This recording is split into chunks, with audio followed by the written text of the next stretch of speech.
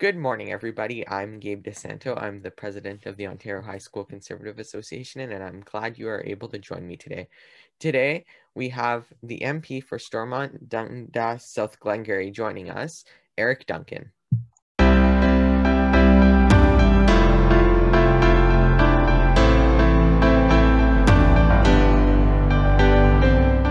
Eric was first elected in 2019 to be the MP after many years in the public and private sector. He was first elected as a municipal councillor in North Dundas at the age of 18, one of the youngest elected officials in Canadian history at that time.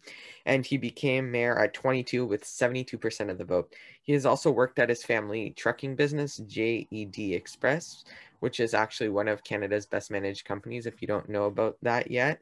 And he worked there since 2016, and he is a strong community figure. He's involved with over 50 organizations, groups, and events, and he has raised lots of money for charity and other important causes.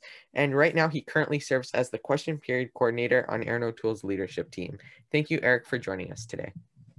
Great to be here. Thanks for the invitation and for all the work you're doing. Thank you for joining us. And we always like to start the interview with a question and answer period. And all these questions are asked by our high school members from across Ontario and across Canada. So the first question is, since you are the question period coordinator for Aaron O'Toole, as we just mentioned, what do you love about question period? And this question comes from Jack in Milton. Thanks, Jack. It's been an interesting job over the course of the last, I lose track, I think it's 9 months now that I've had the honor of serving on the leadership team with Aaron and specifically question period. And I have a newfound appreciation. I'd say I still do have my frustrations with question period. The reason they call it question period is because the answers aren't very good and thorough that come from the government. And that's, well, a partisan statement, of course, but I think a nature of what's happened in the House and how things have unfortunately changed, where the government just comes up with the general talking points and not responding. So a lot of people get frustrated with that. But if I were to look at the glass half full of what question period is still able to do, that is the pinnacle of our democracy and the news cycle of both the media and Canadians in general. That's where messages can get out. We can hear what a government's answer is or isn't as things go on. And it gives us an opportunity to put on the radar where we're coming from, holding the government to account. They don't want to talk about certain things, but they don't have the agenda during that 1 hour question period. It's our chance to raise our issues and what Canadians are talking about. So it's been, for me, I have a newfound appreciation where we're reacting to perhaps stories that are in the news that morning, but we also have the ability to make news as well and get things on the radar of Canadians and the media. And the other thing I would say as well, that it gives an opportunity for us to be a voice, not just in our own individual ridings. We hold 120 ridings in our caucus, but there are 338 across the country. So we need to make sure that in our questions that we're putting out there, that we represent the seats that we don't hold yet, and we need to. So in Newfoundland, in Northern Canada, in the GTA, we have a couple of seats, but we need a heck of a lot more to form government. So that's the balance of the job. It's a different challenge every day. But again, regardless, the question period still serves as the backbone of our parliamentary process. Well, that is a well said statement. Like you said, it really is the starting point and ending point for so many things that are happening in our country right now. Like you said, we're in question period, you get to hear so many different answers from so many different people. There's different responses, which are interesting. Let's go back to Pablo Rodriguez the other day, but that's besides the point. But there's a lot of things that happen in question period that are very interesting, and that really is how things start to get done in our country. So the second question is, it's from Wesley in Mississauga, and it's a little heavier question, but it's, do you face any difficulties being an MP who is part of the LGBTQ plus community? And especially I want to mention when you're sitting across from the people who got elected and promised to lift the blood ban on gay people and still haven't come forward with their promise. Do you face any difficulties, and how do you feel about that? No, it's a good question, and one that I get asked. It's funny. I always talk. I joke. I talk more about my sexuality in the last 2 years than I have my entire 33-year life. But I also know that I'm in a unique circumstance, being and proud to be the first openly gay Conservative MP for the Conservative Party of Canada. And so I've reluctantly, not that I'm not proud, but I've reluctantly embraced that. And I know the role, and I know hopefully the inspiration it provides to a lot of LGBT Canadians who support the Conservative Party, support lower taxes, and I say being fiscally responsible and socially relevant. And that's where a lot of Canadians find themselves. So having representation in our caucus, I think, is really important, and in our movement as well. So for me, I will say this: I have always been very warmly welcomed in the party. I love working with my colleagues from all across the political tent, and I think it's important that every political party have a wide diversity of views. So when we're in caucus and we're talking about issues, there's life experiences that are lived there as well, and then obviously representing our constituents and where they're coming from too. I know I say I'm the first. I won't be the last. And part of my job as well is that when the second openly gay or member of the LGBT community comes along, and the third and the fifth and the 10th and so forth, it makes it easier for them, where perhaps that question is asked a lot less, and it's just deemed more normal that there are LGBT caucus members. Like there are staff members now by the dozens, there are supporters by the tens of thousands that identify as LGBT. They call themselves an ally and consider themselves an ally. So it's been very good that way. And I just encourage people, for those who are, LGBT, who are allies and friends of, speak up and say, as a conservative, it's important that we support things like ending conversion therapy, that we support the ending of the blood ban, that we support, LGBT rights. And I think our party's future and our success is based on more Canadians seeing our compassionate side and seeing that we can connect that way. So it's been an exciting time. It's my personal life, not that it might be specifically my personal life, but my life experience has formed a lot of the questions and the things that I've got. But I've embraced that because I know for us to have a bright future as a conservative movement, members of the LGBT community need to be a part of that. Well, that is like, first of all, thank you for sharing your experiences with us. And it definitely is something to remember, and that you started. Well, I guess you're, like you said, you're the first, so that when there's more people that come into the party, they're warmly welcomed like you were. And our world, it changes all the time, and our Conservative Party is changing too. We're a big party that invites so many more people, and we end those narratives that people give the Conservative Party about being an old-fashioned party that that's not socially relevant anymore. But that's not true. We're a big party. We invite so many more people, like Aaron O'Toole said in his first speeches. I always bring this up, but it was a great first speech that he gave, how everybody can find themselves in the Conservative Party. Absolutely. No, that's very well said too. And it's, and that's part of our challenge as a party, is making sure that we modernize. I look for inspiration myself to the United Kingdom and what Boris Johnson as Prime Minister and his Conservative government is doing there. They are growing. I follow with interest a lot of US and UK politics. They have 20 LGBT members of their caucus. They have dozens and dozens of millennials, those under, even in their mid 20s and mid 30s, culturally diverse, and they're seeing massive success in that country. They're winning in areas, including in the Hartlepool by-election in the UK. They just won a seat in a by-election there. They've only held once in the last 50 or 70 years. They're changing them out. I believe. 1964. And they got they got a majority of the vote in that by-election. They are changing the landscape for the better.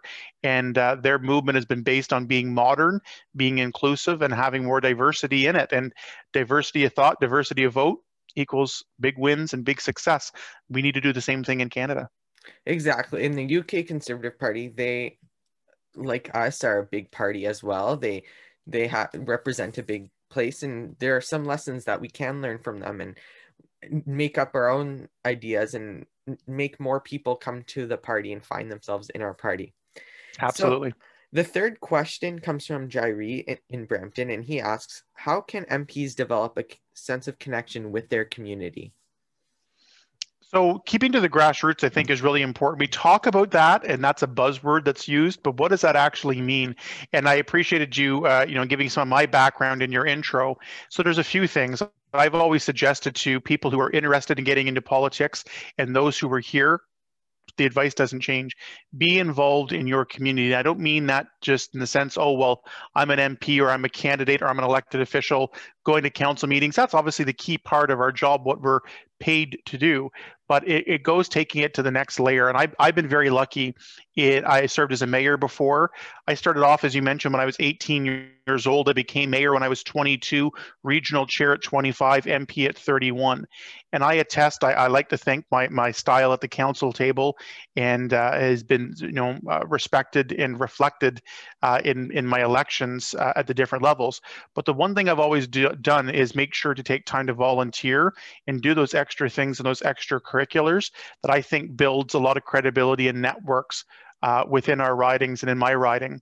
So I say to people who are interested in becoming candidates, or who are MPs or who are elected officials, being involved with the grassroots means, yes, door knocking, doing those election things, going to events, but also taking leadership roles outside your 9-to-5 job. And it's not a 9-to-5 job, but your regular job duties rather. So I volunteer, just as an example. I'm a big history buff and interested in protecting and preserving our local history. So what I've done is about a 3-year project in the making as a volunteer. I went and worked with all the current newspapers, our rural newspapers in the rural part of our riding, work with our local county council, work with local archives and history groups. We brought and organized and cataloged and archived all those newspapers in a safe place, but then we scanned and digitized 210,000 newspaper pages going back to 1865, helped the community, met some wonderful people along the way, some of who have since become supporters of mine, and then just, I think, ambassadors for our brand and our message as well. So my summary of my message is be involved with the grassroots, volunteer, know the pulse of your community, and that's more than just showing up to a meeting or reading a newspaper. Be on the ground, be involved, and that will make a big difference. Exactly. And well, first of all, the newspaper, I saw that on CTV News the other night, and I found that amazing. It's really cool. I haven't checked out the website yet, but I definitely will. But like you said, just really getting involved when there's in the community. I mean, MPs and MPPs and all the different representatives, they represent our community. They are for the people in the community. They're their representative in government, and they're there for them. We hire you basically at election time. We choose you to be the best representative for our community, and that just goes for everybody. Just really get into the community, go to the different events, get involved with people, and that's it. So the fourth question is, what type of Canada would you like to see in the next 10 to 15 years? And this comes from the OHSCA team. That's a great question. That's a deep question. I'll try to see what I can do in 60 seconds here or so. I'd like to see a couple of things. Our population continue to grow. Our quality of life that we have here in our country, when we look at a lot of the key demographics of quality of life, we've got a very good thing going on here in our country. So wanting to see those grow. I always say this, Gabe, about I don't believe anybody that comes to Ottawa or any political party in our national discourse is trying to cut the quality of life or lower the quality of life. The question of debate is, how do we best go about that?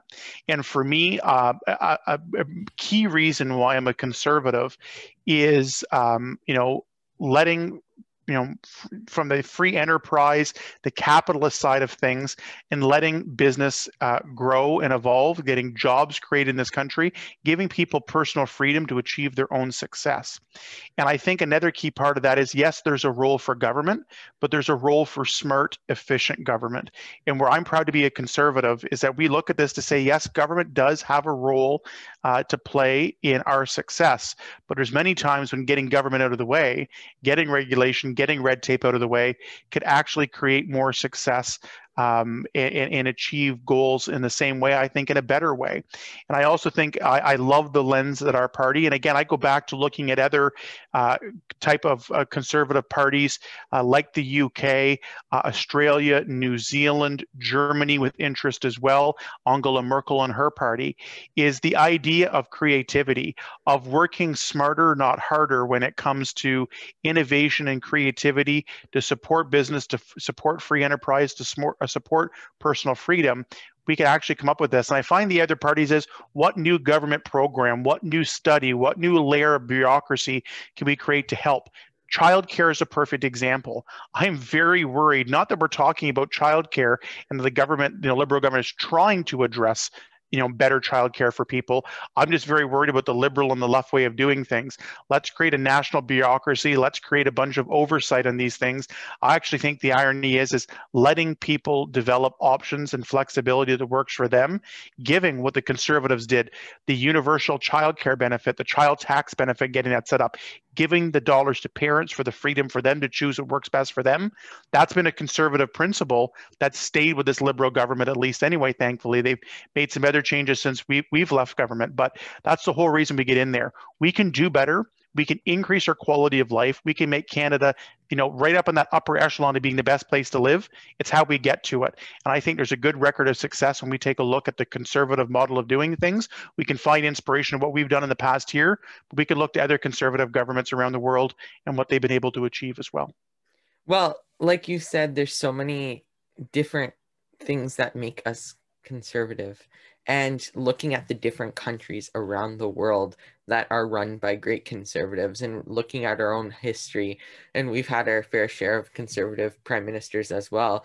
And I mean, especially the other day was the 10-year anniversary of the 2011 election. That was a big milestone, but we just need to look at the conservative way of how we can run our country. And there's a great appeal to the conservative way. We have smaller government, we have better fiscal responsibility, and we also want people to have the best life that they can while not intruding on their life, and also while helping them out at the same time, unlike the Liberal government, which is, I'm not even going to say, because that's way too long to explain how they're doing, but take a look at the news, everybody, and you'll see how the Liberal Party is running Canada right now. But it really is something to think of as conservatives. For sure. And another word, I think that was very well said. And I think, too, is the sustainability, the financial sustainability. And I look, being an Ontario MP, in watching with frustration what happened at the provincial level. We saw the Green Energy Act. We saw numerous scandals to do with the energy file and energy issues, overspending, and getting into a serious financial pickle in the province of Ontario. And I mean, I felt bad for Doug Ford before COVID hit, let alone right now. But the mess and the long-term damage that reckless spending, policies, consistent tax increases, just no bottom of the barrel when it came to spending. It took, unfortunately, far too long. It took 15 years for Ontarians to get a Conservative Party back in power there provincially. But we need to do the same thing in Ottawa. I see a lot of the frustrations where, to your point, it's just not sustainable. They're spending a ton of money, and frankly, in a lot of areas, they aren't doing it ethically in the way that they do it either. Look at this budget that just came through. It's an election budget, not a long-term plan, no plan to balance the budget. And we're either going to have a massive amount of debt, or we're going to have tax increases. And I don't think those are supported by the majority, either of those options. But it's our job to get the message out there, to show ourselves as a government in waiting. That is a key piece of what we're working hard on. Well, like in Aaron O'Toole's convention speech, and what he said at the convention, the Conservatives will put forward a good plan too, and the plan is out there. Look at it on the website. But we have a good plan to bring Canada back and make it balance the budget in the next 10 years. And that's realistic. It's very realistic. It's not too rushing. He said no immediate cuts or anything like that. It's going to be a good plan. And I think that as Conservatives, we can be the ones that make Canada, make the young people like myself and the members in my group and my my fellow classmates and everybody that's being born now, help them have a better future, not just have a future of having to pay the government because of Justin Trudeau and Chrystia Freeland and Bill Morneau's mistakes and the whole cabinet of the Trudeau government, whether they're still there or gone or whatever. We have to bring in a conservative government to fix that. And as young people, we should have a better future than what the Liberals are trying to give us. So before we wrap up, we always like to have a casual chat about young conservatives and how they can get more involved. So what do you think that high school conservatives can do in order to get more politically involved? And what is one piece of advice you would give them? Get off the sidelines and get involved. Simple as that. I'll share you my story. I mentioned we talked about my elected office at 18 and going so forth there, but I think what's key in my advice for young conservatives that are interested, whether I got involved when I was in high school. Actually, I think it was right around grade 9, and my advice is twofold. Get involved with your local conservative association. Get involved with the Ontario High School Conservative Association, but also get involved with your local board or EDA. Help out with fundraisers, help out with campaigns, learn those skills that'll help you not just in politics, but in university, college, into the workplace afterwards, whether that be in politics or not, or whether politics is a volunteer interest of yours on the side. Sign up for things like the Conservative Internship Program. There's a national one here for the Conservative Party of Canada. I know there's one for the Ontario PCs at Queen's Park as well. Give yourself that tangible experience, build your networks, and get involved. People always wonder that they say, oh, they don't want young people involved in politics. That is absolutely categorically false. People need to step up. You guys got to build the skills and show what you need to do to get at the table. But people want that young, energetic voice that is there. There are options and there's opportunities. It's never too young to get involved and to build up skills. So if I can give my example, I started off 13, 14 years old. I joined our local conservative board provincially. I had a wonderful mentor, got to meet wonderful people, help out with campaigns, eventually became a staff member, a campaign manager, a candidate myself, and now an MP. And so I think in today's day and age, people over talk about how young people are discouraged from politics. I think there is a great interest from everybody across, from voters and from candidates to have young people involved. I wish we had more.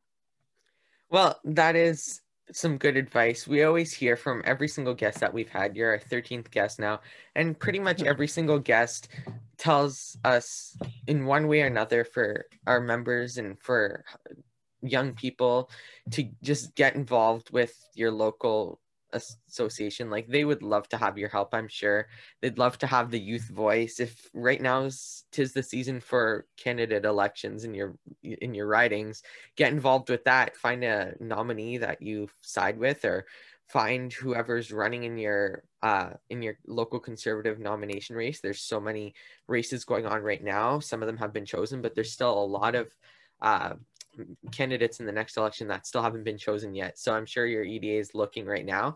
And if you are in high school, join our group. The join link will be in the bio below. So thank you, Eric, for your time today. We really thank you for joining us, and we appreciate you being with us today. And we wish you well in everything that goes forward in next elections and Parliament. And we really thank you for joining us today. Well, thank you very much for having me. I think my staff sent this to me. I got it back in about 5 seconds and said, yes, absolutely. The work that you guys are doing is so important. So me coming on, hopefully giving some advice and encouragement to young conservatives like yourself, Gabe, and those that are listening in. Again, I look forward to give me a tap on the shoulder when we get back into meeting in person at conventions and in meetings. Please, folks, if you haven't yet, give me a tap on the shoulder, introduce yourself, and get involved. Thank you. And that is it. We really thank all of you for joining us today for today's interview. You can look forward to more videos and interviews soon. I have a giant list. I'll share it as time goes on. We'll share it. We have a big list of guests coming up. We're going into the summer, hopefully. We have plans for going in the next months until an election is called, whenever that is. You can count on there being interviews mostly on every Tuesday, unless we say so, on our YouTube channel. Make sure to follow our social media channels, Twitter, Instagram, and Facebook at Ontario HS Cons. And make sure to look at our website at ontariohsconservatives.org. That has all our info. There's so much content on our social channels and on our website. Make sure to like this video, subscribe to our channel, and click the notification bell so you never miss a video. And we hope to see you all soon. Thank you.